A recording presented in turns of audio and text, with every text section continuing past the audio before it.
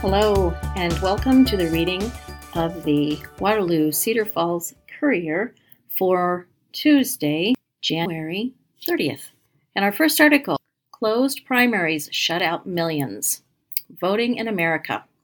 2 poll workers unintentionally rattled David Bolkin 2 decades ago when he walked into a petite country church near Tulsa to vote for his first time as an Oklahoman. They wouldn't offer him a ballot, only a cup of coffee. The ballot got flipped upside down on me. I wasn't even allowed to look at it, Bolkin said, noting that the 2 apologetic poll workers, his friends, were just doing their jobs. That kind of made me feel bad. Bolkin grew up in Minnesota, a state with open primaries where all registered voters may participate in any party's primary election. He didn't realize his status as a registered independent in Oklahoma would exclude him from partisan primaries. Iowans who are not registered to vote or are registered with another political party may still participate in caucuses or primary elections if they register or change their party affiliation on the day of an election at their precinct location.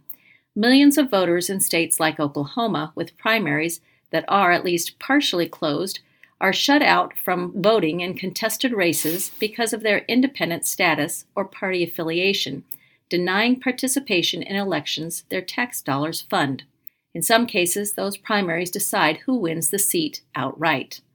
Across 9 closed or partially closed primary states, about 2 in 5 registered voters in districts with contested U.S. congressional primary elections in the 2022 midterms were barred from casting ballots in those races, according to a Lee Enterprises Public Service Journalism Team analysis of publicly available data. Similarly, about 2 in 5 registered voters throughout those 9 states in districts with contested state legislative primaries in 2022 were prohibited from participation. In 181 of those 590 contested federal and state primaries, disallowed voters were entirely blocked from a choice in who represents them because the primaries decided who won the office, either directly or with an uncontested general election, according to Lee Enterprises analysis. That's almost 1 in 3 districts where the excluded voters had no say in their representation. Jeremy Gruber, a lawyer and senior vice president of Open Primaries, a national advocacy group, frames the issue in stark terms. There's a country where when you vote in the general election, half the time there's only one person on the ballot. Almost every time it's an uncompetitive election, and half the voters in the country are barred from the first round or limited, Gruber said. And even the voters that can participate are segregated into warring camps. People would say, well, that doesn't make sense. That doesn't sound democratic. Where is that? What strange country has that system? But that's us. That's our system. Gruber is part of a burgeoning movement across the U.S. to open up primaries so all registered voters can participate. As the 2024 election season begins, there are already about a dozen active campaigns in states across the U.S., including Oklahoma, Arizona, Pennsylvania, South Dakota, Oregon, Nevada, Utah, New Mexico, and Idaho. Proponents who are pushing for changes through citizen-led ballot initiatives, state law changes, or even lawsuits say open primaries strengthen American democracy by allowing all registered voters equal access to taxpayer-funded elections while broadening voter choice and improving outcomes through competition. But open primary efforts are running up against opposition from some political party leaders and partisans who think only party members should choose their candidates for the general election. In the 20 years since Bolkin first tried to vote in Oklahoma, the state's Democratic Party has opened its primaries to independent voters, but neither Republicans nor Libertarians have followed suit. State Senator Nathan Dahm, chair of the Oklahoma GOP, said he adamantly opposes open primaries because political parties are private organizations with specific ideals that should be able to decide who participates in their affairs, primary elections included. You don't want the out-of-town atheist coming in and voting on who your next pastor should be in your church, Dahm said. The high level of voter disenfranchisement that Lee Enterprises analysis found in states such as Oklahoma was surprising even to a researcher who studies open primaries. "That's nuts," said John Johnson, a research fellow at Marquette University in Wisconsin, a state with open primaries. Johnson said he would be angry if he lived in a state in which he couldn't participate in the primary, particularly if the general election wasn't competitive. In stark contrast, Wisconsin's open primary system doesn't require voters to register with a party and allows them to decide in which party's primary they want to vote. It's mostly people just voting with the party that they prefer, and then when they cross over, it's because they genuinely feel some stake in the contest that's happening inside the other party, Johnson said. Johnson's research has found that crossover voting, when Republicans vote in a Democratic primary, for example, happens at such low levels as to be inconsequential in swaying the results, despite fears of party raiding expressed by opponents of open primaries. In analyzing both the 2016 and 2018 Wisconsin primaries, an identical share of Republicans and Democrats, 2%, crossed over to the opposite party. Even if this tiny share of people were indeed party raiding, they canceled each other out, Johnson wrote in a summary of the study, but there is no good evidence suggesting they weren't voting in good faith. Still, high-profile stories of voters trying to disrupt primary elections pop up. For example, some Democratic and independent voters in Wyoming crossed over to the Republican primary in 2022 to try to save former U.S. Representative Liz Cheney from her GOP challenger. They were unsuccessful as Cheney lost by more than 30 percentage points. Johnson thinks the academic literature is pretty settled in that open primaries don't cause harm, but they do increase voter turnout. The Bipartisan Policy Center examined the 2022 midterm primaries and found that open primary states had higher voter turnout on average than closed primary states. The average turnout was 24.5% in states with fully open primaries, or what are referred to as top 2 or top 4 formats, according to Bipartisan Policy Center's analysis. Meanwhile, average turnout was just 21.5% in states with semi-open primaries and 20.7% in states with closed primaries. Fully open primaries allow individuals to decide in which party's primary they want to vote.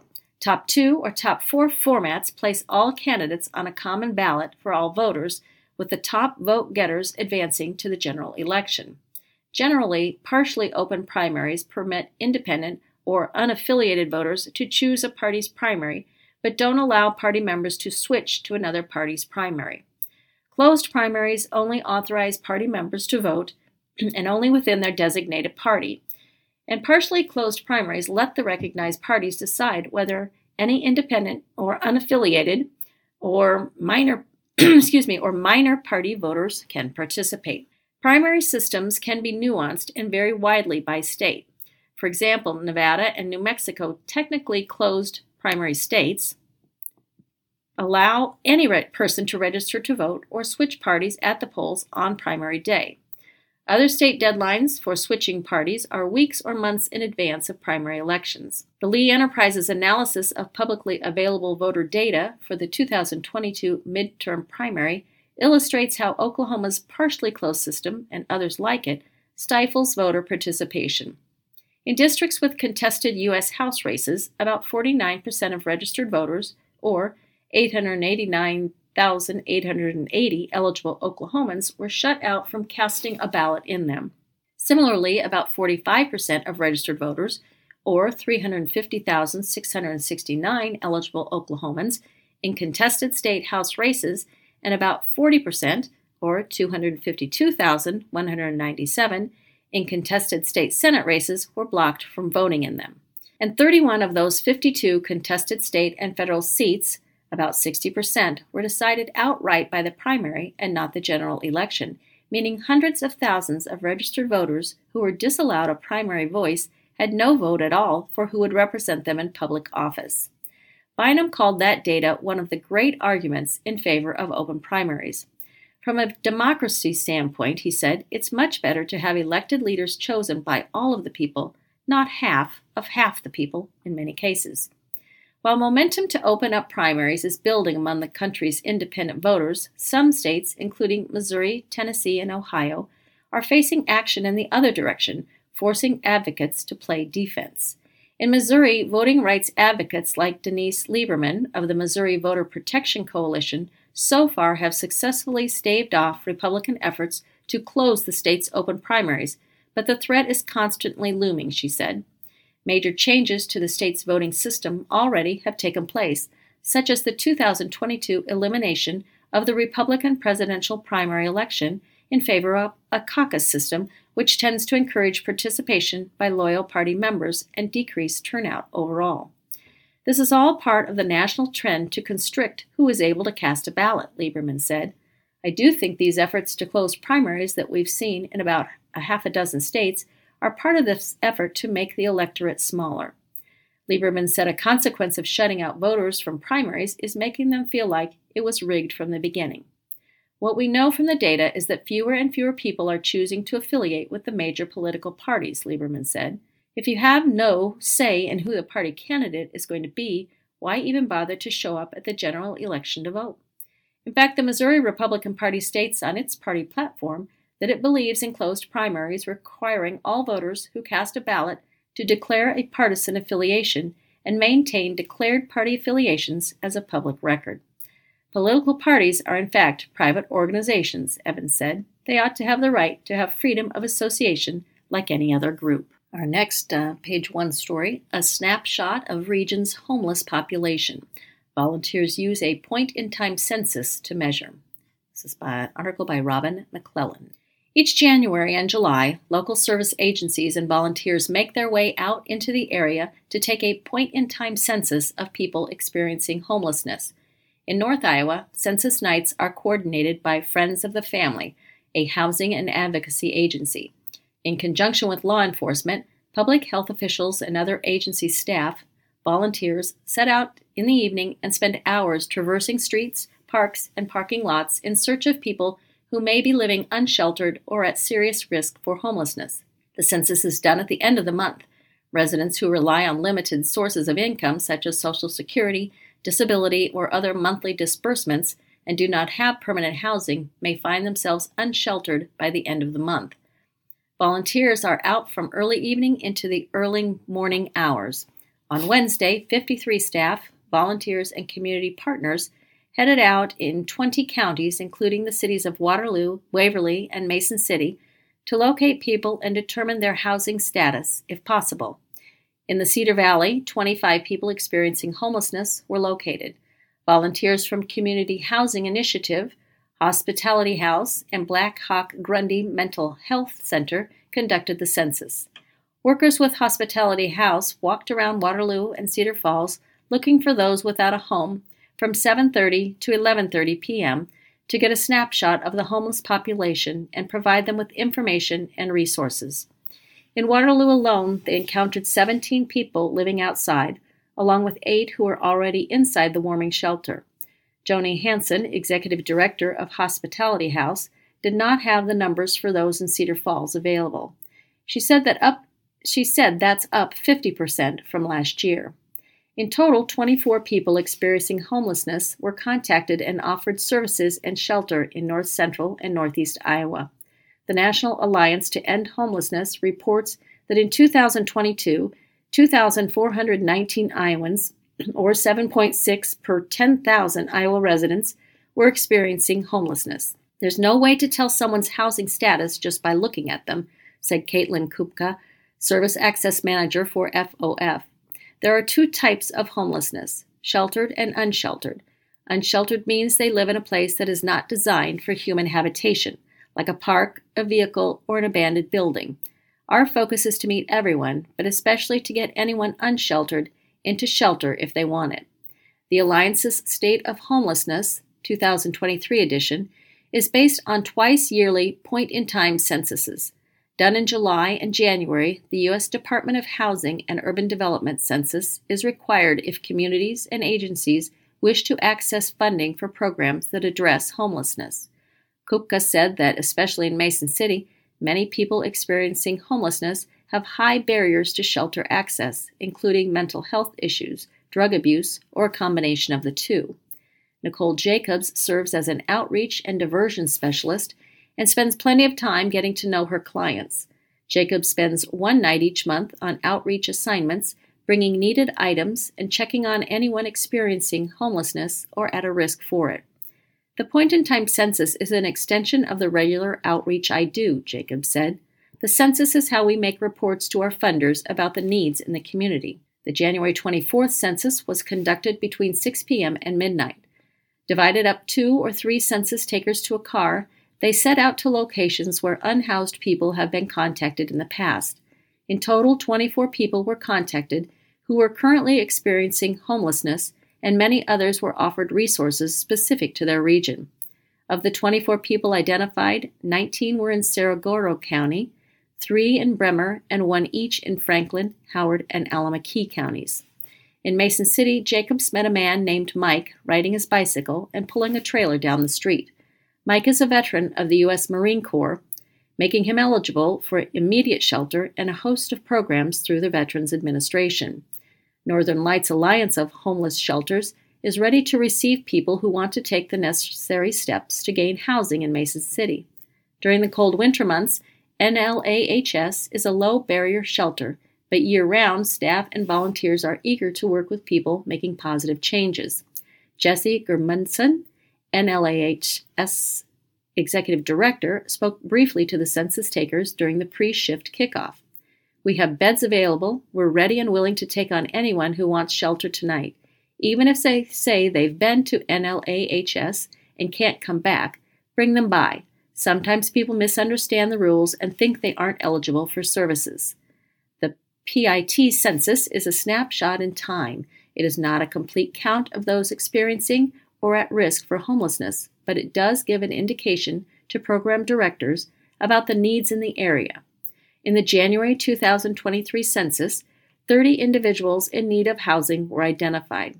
According to the Alliance to End Homelessness, the nation's progress on veteran homelessness has been particularly robust.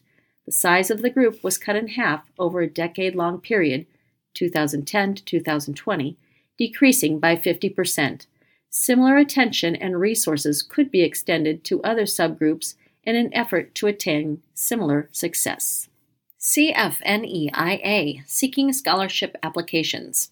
Out of Cedar Falls, the Community Foundation of Northeast Iowa's 2024 scholarship application process is open, and students may apply for scholarships available through CFNEIA at www.cfneia.org/scholarships.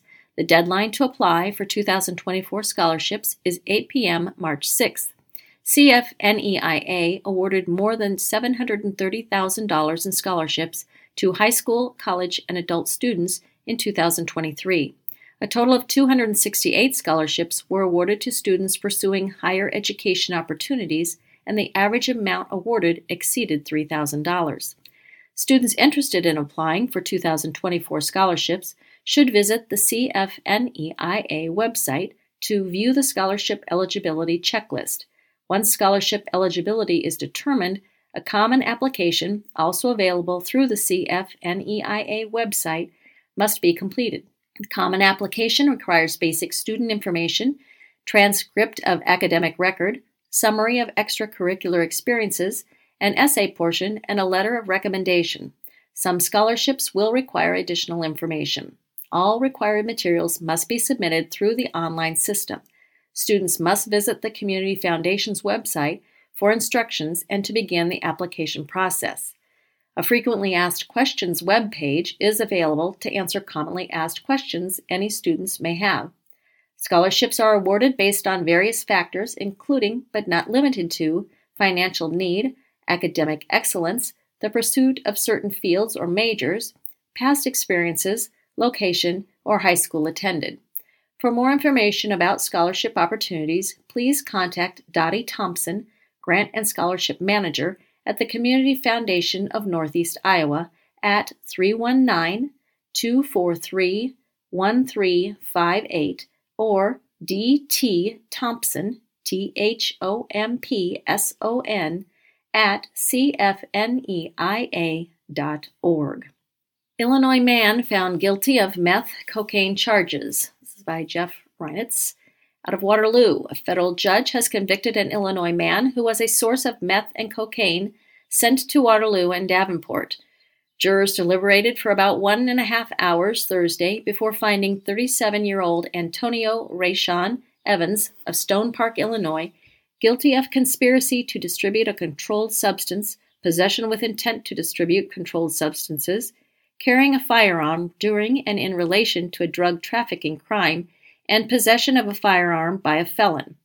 During trial in U.S. District Court in Cedar Rapids, prosecutors said in the summer of 2021 and continuing to March of 2023, Evans distributed more than 70 pounds of methamphetamine and significant amounts of cocaine and crack cocaine.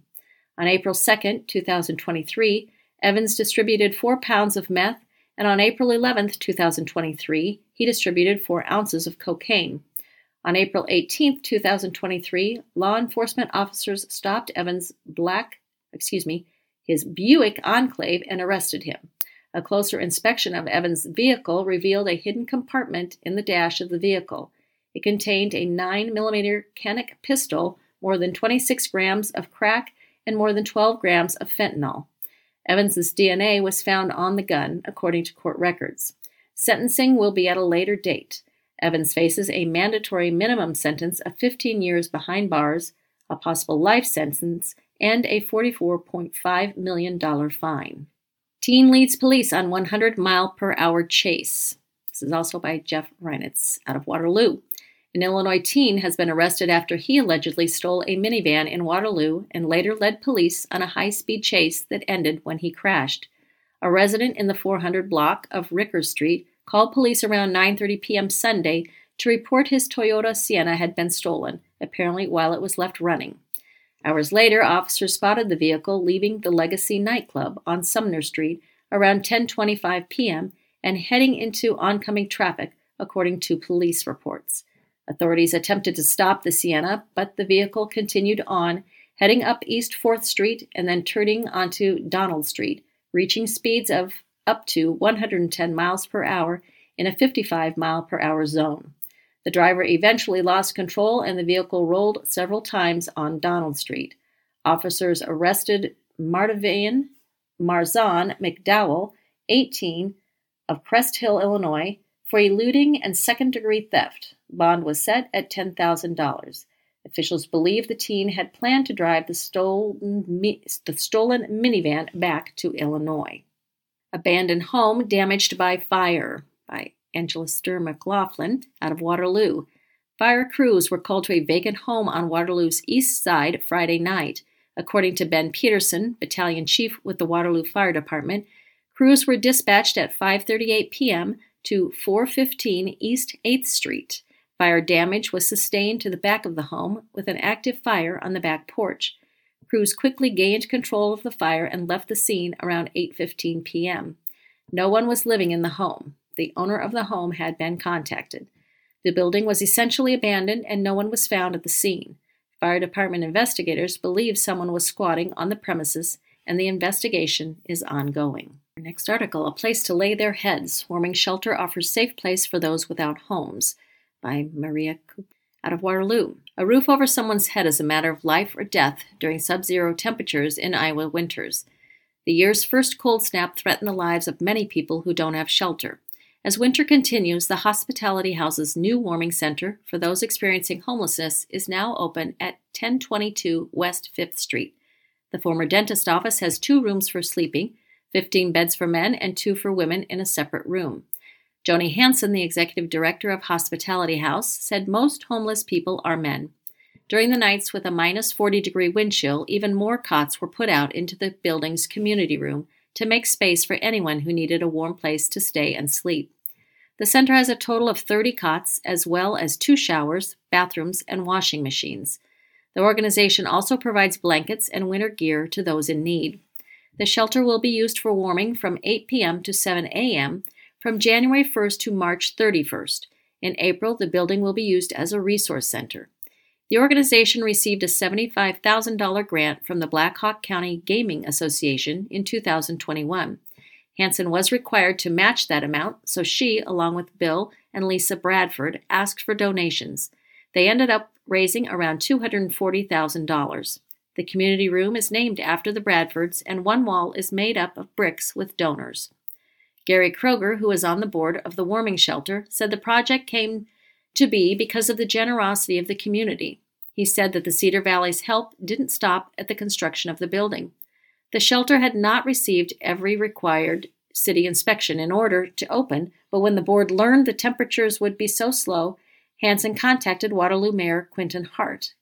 Kroger said they worked with the city to open for one of the most brutal weeks of winter. All of the changes that were necessary to make this finally open became a reality in a day, he said. The mayor recognized the urgency with the temperatures that we had, that we've got to get this facility open. Kroger said the Cedar Valley is not fully aware of how many homeless people live in the area. In this community, there's a tendency to think that we're a small town, that it's an invisible problem, he said. But Hansen said on January 24th, Hospitality House did a point-in-time count of the number of homeless people living in Waterloo and Cedar Falls. Workers with the organization walked around Waterloo and Cedar Falls looking for those without a home from 7:30 to 11:30 p.m. to get a snapshot of the homeless population and provide them with information and resources.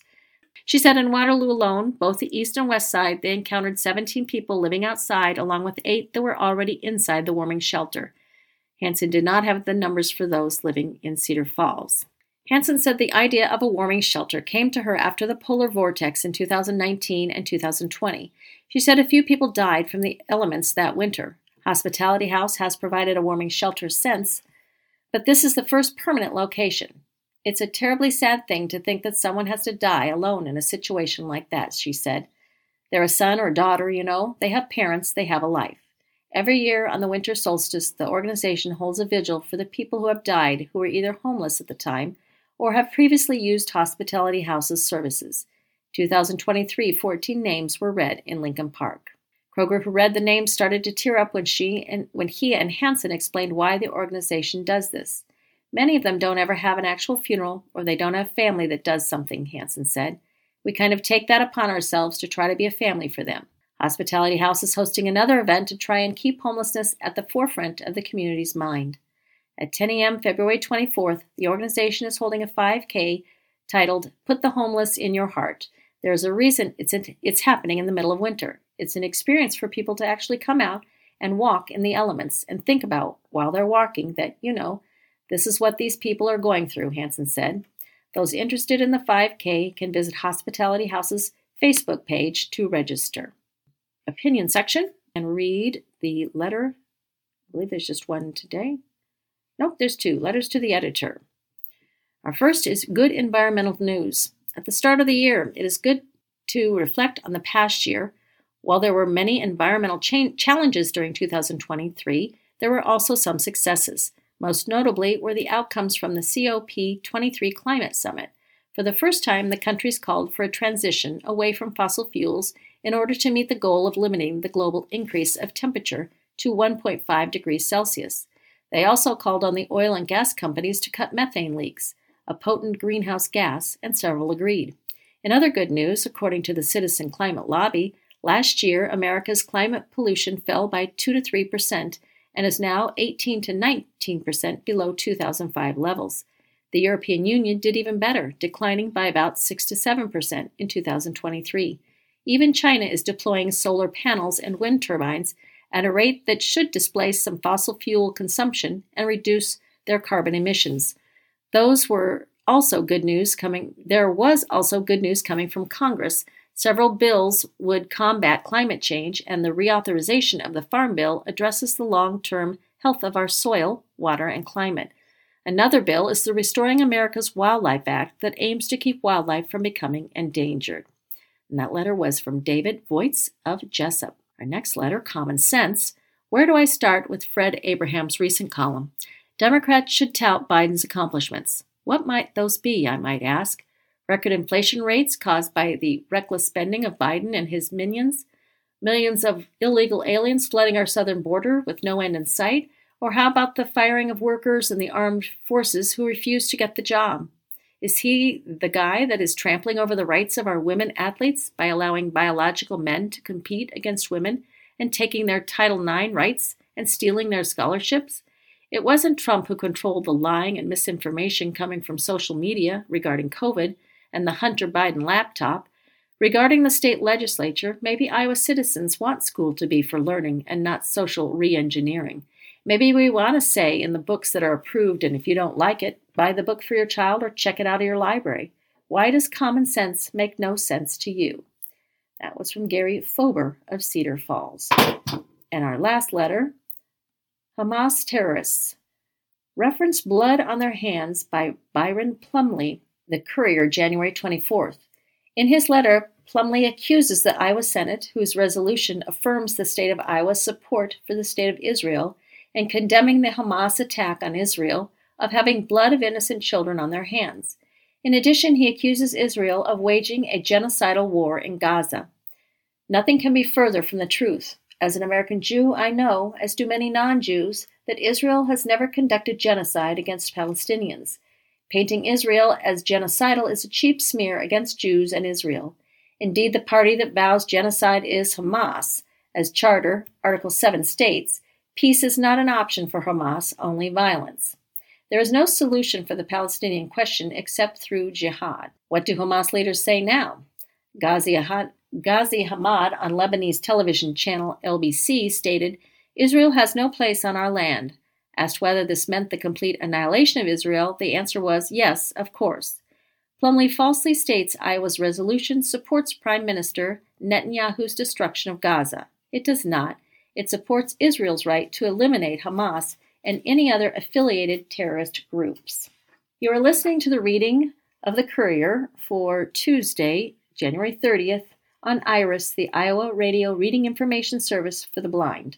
And now we'll turn to today's obituaries. Eugene Christopher Gene Fischels, that's Fischels, 87, of LaPorte City, died Wednesday, January 24th, at Unity Point Allen Hospital. He was born January 9th, 1937, in Waterloo, the son of Peter J. and Rosella B. Huberty Fischels. Gene married Phyllis Ann Eastlick on September 22, 1958, at St. Mary's Catholic Church in Waterloo. She preceded him in death on June 1, 2007. Gene honorably served in the United States Army. He was employed with Youngblood Construction for 50 years and also farmed in the area.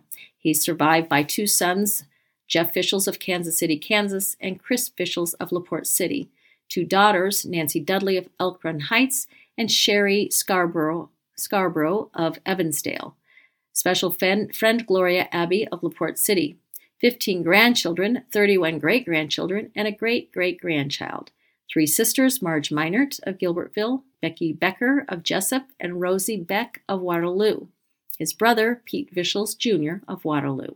Services will be at 11 a.m. Wednesday, January 31st at Immaculate Conception Catholic Church with burial in St. Mary's Cemetery, both in Gilbertville. Full military rites will be conducted by the Nugent Demuth American Legion Post 714 and the Iowa Army Honor Guard. Public visitation will be from 4 to 7 p.m. Tuesday, January 30th at the church, where there will be a 4 p.m. rosary. Visitation continuing 1 hour prior to the Mass Wednesday at the church. Haggerty Wakehoff Graurup Funeral Service on South Street is in charge of arrangements. Jack L. Cannon, 65, of Maynard, died on Monday, January 22nd at Mercy One Olwine. Memorial service 3 p.m. Saturday, February 3rd at Jameson Schmidt's Funeral Home. The Reverend J. Weideman officiating. Visitation will be from 1 to 3 p.m. Saturday, February 3rd at Jameson Schmidt's Funeral Home in Olwine. Thomas James Tom McLean, age 58, of Morrison, passed away in his home on January 24th. He was born in Waterloo on December 1, 1965, to Raymond James McLean and Sandra K. Moust McLean. He graduated from Waterloo West High School in 1984 and earned his B.A. in psychology at the University of Iowa in 1989. After college, he moved back to the Waterloo area and began working for BHCO's Country View. He married Kelly Russell on September 19, 1992, in the backyard of the Waterloo home they shared together. They remained married for over 31 years. Tom and Kelly purchased the Morris Inn Steakhouse on June 1, 1996. This became a large part of their lives for the next 27 and a half years. Tom was a special part of the community and was known for being someone who would help anyone with anything at any time. A visitation and gathering of friends will be held on Thursday, February 1st, from 4 p.m. to 7 p.m. at St. Gabriel's Catholic Church in Rhinebeck. Reading of the Word service will be held on Friday, February 2nd at 10:30 a.m. at St. Gabriel's Catholic Church in Rhinebeck, and a time for food and sharing in the church social hall will follow immediately after the service. Ronald Jones.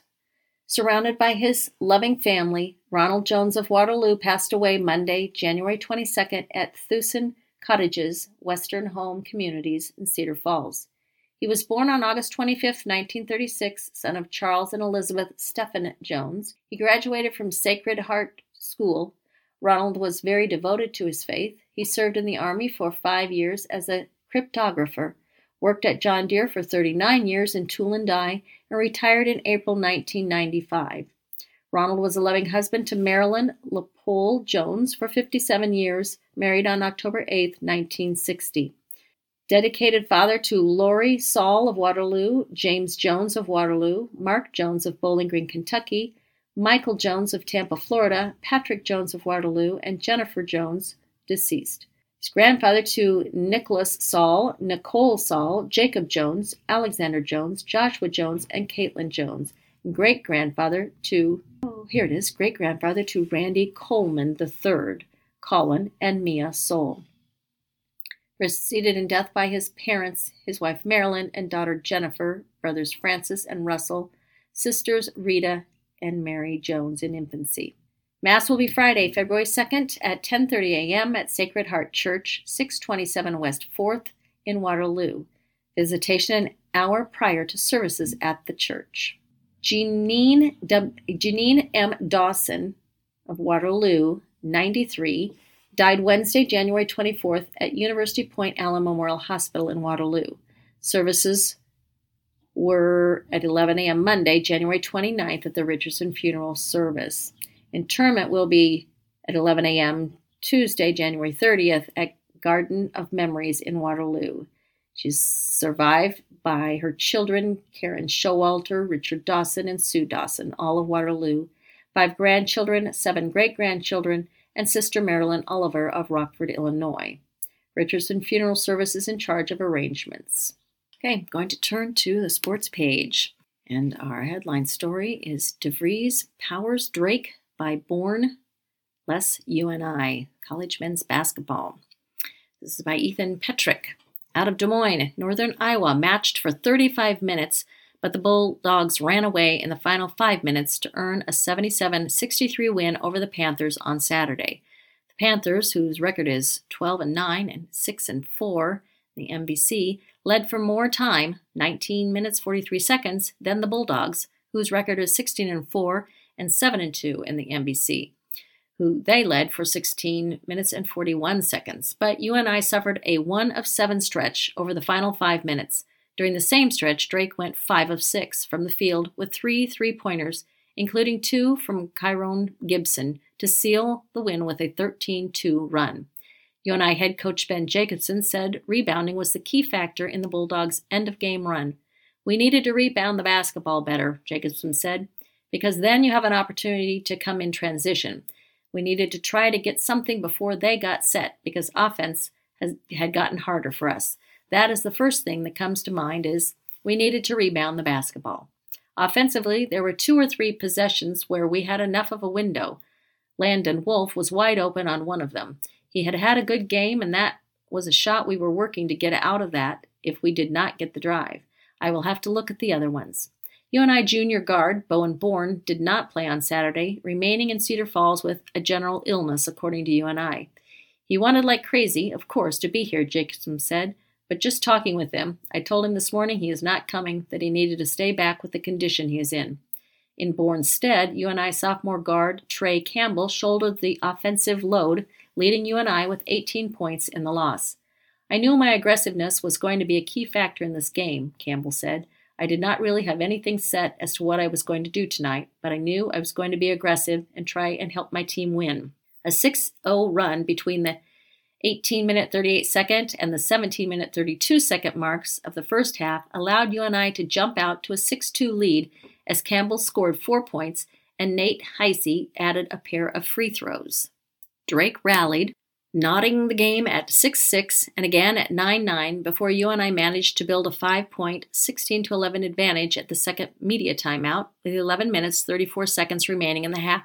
Drake's Tucker DeVries, the reigning Missouri Valley Conference Player of the Year, made quick work of the Panthers' lead, however. The forward drilled a three and converted three-point plays on back-to-back-to-back possessions to power a 9-2 Bulldogs run. A Darnell Brody layup and another DeVries triple made it a 15-2 surge and put the Bulldogs ahead 26-18 with 8 minutes 31 seconds to play. The Bulldogs' first half momentum peaked as DeVries connected on a three-pointer to answer a Landon Wolf tray on the other end. The bucket pushed his scoring total to 19 in the first half and extended the lead to 29-21. A Nate Ferguson free throw on the next possession gave Drake its largest lead of the half, a 9-point 30-21 margin. An 8-0 Panthers run ensued as Titan Anderson hit a trio of free throws and Trey Campbell hit a contested three over Brody. Drake managed to grow its lead back out to 5 with 2 minutes remaining in the first half. Trailing 36-31, UNI closed the half on a 7-0 run to take the lead 38-36. True freshman guard R.J. Taylor capped the run in dramatic fashion, stripping DeVries of the ball in the waning moments of the half, sinking the fast break layup and drawing a foul, the third on Drake's Connor Enright. Taylor completed the three-point play to put UNI ahead 38-36 at the break. Riding the momentum of the half-ending rally, UNI opened the second half on an 8-0 run to take a 10-point 46-36 lead. Drake guard Atten Wright ended the Panthers' run at the free throw line, and back-to-back Enright triples made it an 8-0 Bulldog run, trimming the gap to 46-44. The teams traded blows for the next 7 minutes of action until Drake surged back in front 56-54 as Enright converted on a three-point play to cap a 7-0 run with 8 minutes 44 seconds to play. UNI scored 7 of the game's next 10 points to assume a brief 61-60 lead before the Panthers' offense ground to a halt in the final 5 minutes of play. DeVries finished with a game-high 29 points while Enright added 14 and Brody managed 11. DeVries added 7 rebounds and 6 assists. Wolf added 11 for UNI in addition to Campbell's 18. "I thought it was a really good basketball game," Jacobson said. "I thought Drake played better than we did the first 10, 12, 14 minutes. I thought the guys did a heck of a job. We were up 2 at halftime. I thought that stretch, the last 5-6 minutes of the first half, our guys were terrific. And then came out at half, great to get that 10-point lead. We had a ton of good things happen for us." Up next, the Panthers remain on the road for a matchup with Bradley, whose record is 15-5 and 7-2 in the MVC, on Wednesday at 7 p.m. Broadcast coverage of the game will be provided by CBS Sports Network and the Panther Sports Radio Network on 93.5 FM, The Mix. In college women's basketball, the Panthers hang 100 on Bradley in victory. Out of Peoria, Illinois, the Northern Iowa women's basketball team bounced back from a pair of consecutive losses with a 46-point, 105-59 win over Bradley on Saturday. The Panthers, whose record is 6-11 and 5-3 in the MVC, took control early on with an 8-2 scoring run in the first 3 minutes of action. Leading 12-7, Kayla Lobby and Maya McDermott hit back-to-back threes to kickstart a 10-0 scoring run to take a 22-7 lead with 4 minutes 3 seconds in the first quarter. UNI closed the first frame on a 12-0 run to lead 34-11 after 10 minutes of action. A 13-0 run behind threes from Grace Bofelli, Kaylin Morgan, and McDermott buoyed the Panthers in the second quarter as UNI outscored the Braves 26-19 in the second frame. UNI led 81-50 after a back-and-forth third quarter. The Panthers sealed the win with a 15-1 run over the first 5 minutes of action before cruising to the win. Bofelli led the Panthers with a game-high 24 points and 9 rebounds. Emerson Green, 16, Lobby, 15, and Rachel Haitola, 11, also scored in double figures for UNI. Waterloo West alum Haley Pook led the Braves, whose record is 5-15 and 1-8 in the MVC, with 19 points on 8 of 12 shooting. Isis Fish also reached double figures with 13 points. Up next, the Panthers face Illinois, in Chicago on Wednesday, January 31st at 6 p.m. Broadcast coverage of the game will be available on ESPN Plus and the Panther Sports Radio Network on 106.5 Corn Country. And in other college men's basketball, Iowa State topples number 7 Kansas. In Ames, Trey King had 21 points and 9 rebounds, and number 23 Iowa State knocked off number 7 Kansas 79-75 on Saturday. Iowa State, whose record is 16-4 and 5-2 in the conference, improved to 13-0 at home this season, while enhancing its status as a Big 12 contender. Keyshawn Gilbert scored 16 points for the Cyclones, and reserve Curtis Jones had 15 points. Hunter Dickinson led Kansas, whose record is 16-4 and 4-3 in the conference, with 20 points and 15 rebounds. Kevin McCullough Jr. had 16 points on 5 for 18 shooting, and Johnny Furphy finished with 15. A three-pointer and a layup by Tamin Lipsey helped Iowa State seize control early in the second half. Jones's three-pointer increased the Cyclones' advantage to 55-43 with about 12 minutes left. And Iowa takes down Michigan out of Ann Arbor. Peyton Sanford scored 26 points and Tony Perkins added 24, leading Iowa to an 88-78 victory over Michigan on Saturday. Sanford scored 21 points in the second half. For the game, he made 6 of 8 three-pointers and added 6 rebounds with 3 assists. Perkins made 9 of 12 shots and added 5 assists. Owen Freeman added 15 points, 9 rebounds, and 3 blocked shots for Iowa, whose record is 12-8 and 4-5 in the Big Ten. Iowa took the lead with an 8-0 run early in the second half, and a three-pointer from Sanford gave the Hawkeyes a 67-60 lead with about 11 minutes to go. A three-pointer by Terrence Williams II got the Wolverines within 67-66 before Sanford scored 8 points to help Iowa rebuild a 9-point lead. Iowa's lead reached 13 when Freeman hit a pair from the line near the 4-minute mark, and the Hawkeyes led by double digits for the remainder of the game. The Wolverines shot 28% in the second half and missed 11 of their final 12 attempts. Williams led Michigan, whose record is 7-13 and 2-7, with 16 points. Olivier Nakomna, Doug McDaniel, and Namari Burnett scored 13 each. McDaniel had 6 rebounds and 5 assists. Nakua added 6 rebounds and 5 blocks, and Burnett had 5 assists. And college wrestling. Panthers respond, flatten Sooners. It's by Douglas Miles out of Norman, Oklahoma. For the Northern Iowa wrestling team, the results are in the response. One night after falling at number 5 Oklahoma State, the 22nd-ranked Panthers visited number 18 Oklahoma for what appeared to be an even matchup. The response and the result was anything but even. We responded well off last night, UNI coach Doug Schwab said after the Panthers routed the Sooners 30-12 in a Big 12 dual meet Saturday night at McCaslin Fieldhouse. That's what competitors do, and I think great teams do, right? You have to handle adversity really well, and you have got to be able to put back-to-back days together. It's the tight matches. We have got to find ways to win those. We have got to find a way to turn those in our favor because it goes to be a real lopsided duel in a hurry. The ones we're supposed to win, you win. If you want to win some of the ones on paper, you're not supposed to win. You would like to do that a little bit more, but good response for our team. UNI, whose record is 4-5 and 3-1 in the Big 12, won 6 of 10 matches overall, and all were bonus point victories. At 133 pounds, UNI sophomore Julian Farber won by major decision, while 7th-ranked Cale Happel earned a technical fall at 141. Redshirt freshman Ryder Downey, ranked number 11 at 157 in the first NCAA coaches ranking released January 22nd, posted a 13-1 major decision over number 28-ranked Jared Hill. It was the second-ranked victory of the weekend for Downey, who won by decision Friday night against Oklahoma State's Teague Travis, who is ranked 15th by Flow Wrestling. Yesterday I didn't do a whole lot, Downey said. I guess I got 1 takedown. That worked. Today I turned him and got a couple of takedowns. Those worked.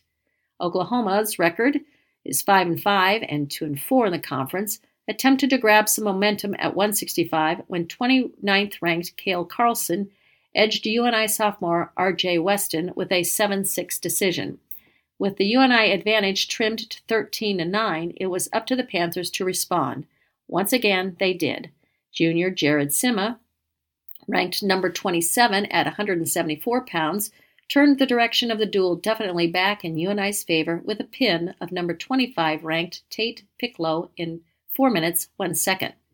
They had come back and won a match at 165 and kind of stole the momentum, Schwab said, and I think that pin was a huge turning tide of the match because it was maybe a coin flip match, it looked on paper.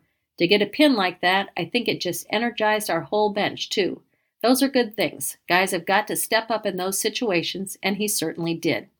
Oklahoma's second-ranked wrestler at 197 pounds, Stephen Buchanan, did not compete, which opened the door for former West Delaware prep Wyatt Volker to register a pin against the Sooners' Ryan Nichols. A night after winning a 1-versus-2 showdown with Oklahoma State's Dustin Plott, UNI redshirt junior Parker Kikison, ranked first at 184 pounds, had an easier time with Oklahoma's Carson Berryville with a 22-6 technical fall. I felt the need to respond, Kekison said of Friday's match. Plott got in on my legs, and he scored a couple of times. We talk about it all the time. How are you going to respond?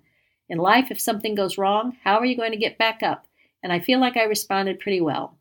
As the calendar flips to February, UNI will have more opportunities for positive responses.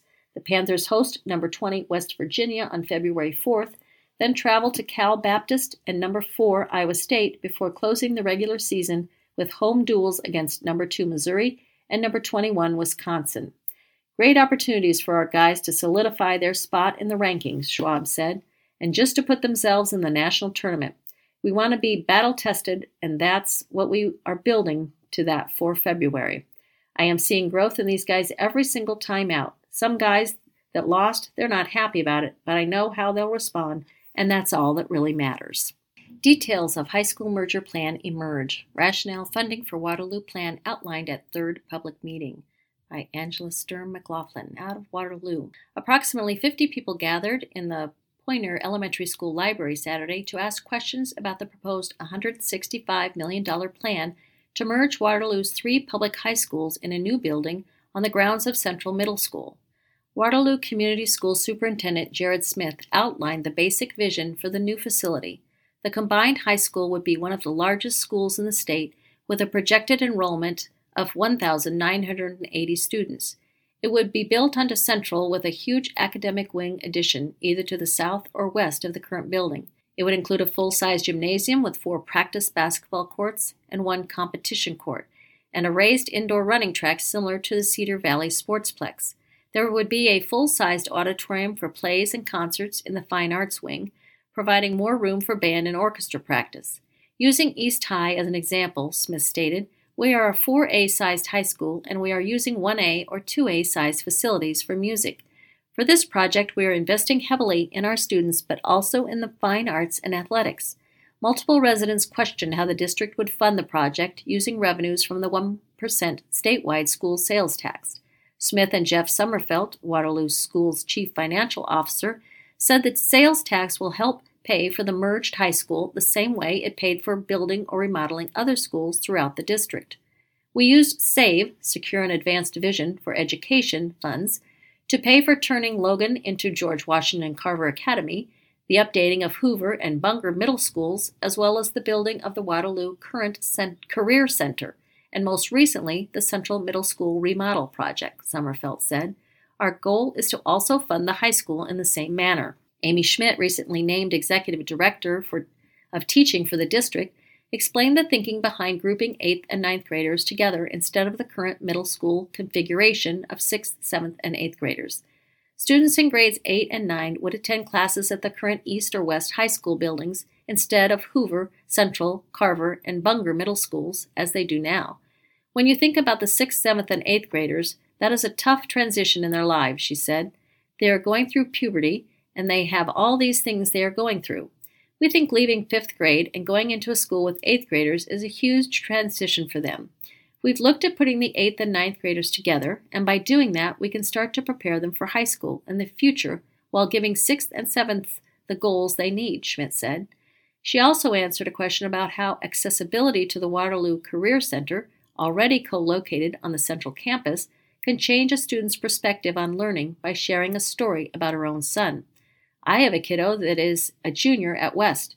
I've been in this world for a while, working with career development, and my son decided he wanted to take a class because he was blown away by the opportunity. We talk about facilities. I can tell you it's a big deal to have a kid walk into a school and be blown away and engaged in what they're going to do. They will be happier and succeed, Schmidt said.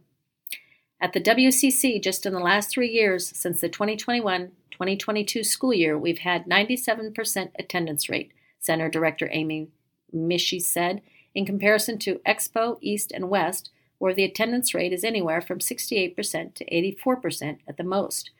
A final town hall meeting will be held at 5 p.m. Thursday at Dr. Walter Cunningham School for Excellence. Find information about the proposed merger online at waterloo-schools.org/bridging-futures.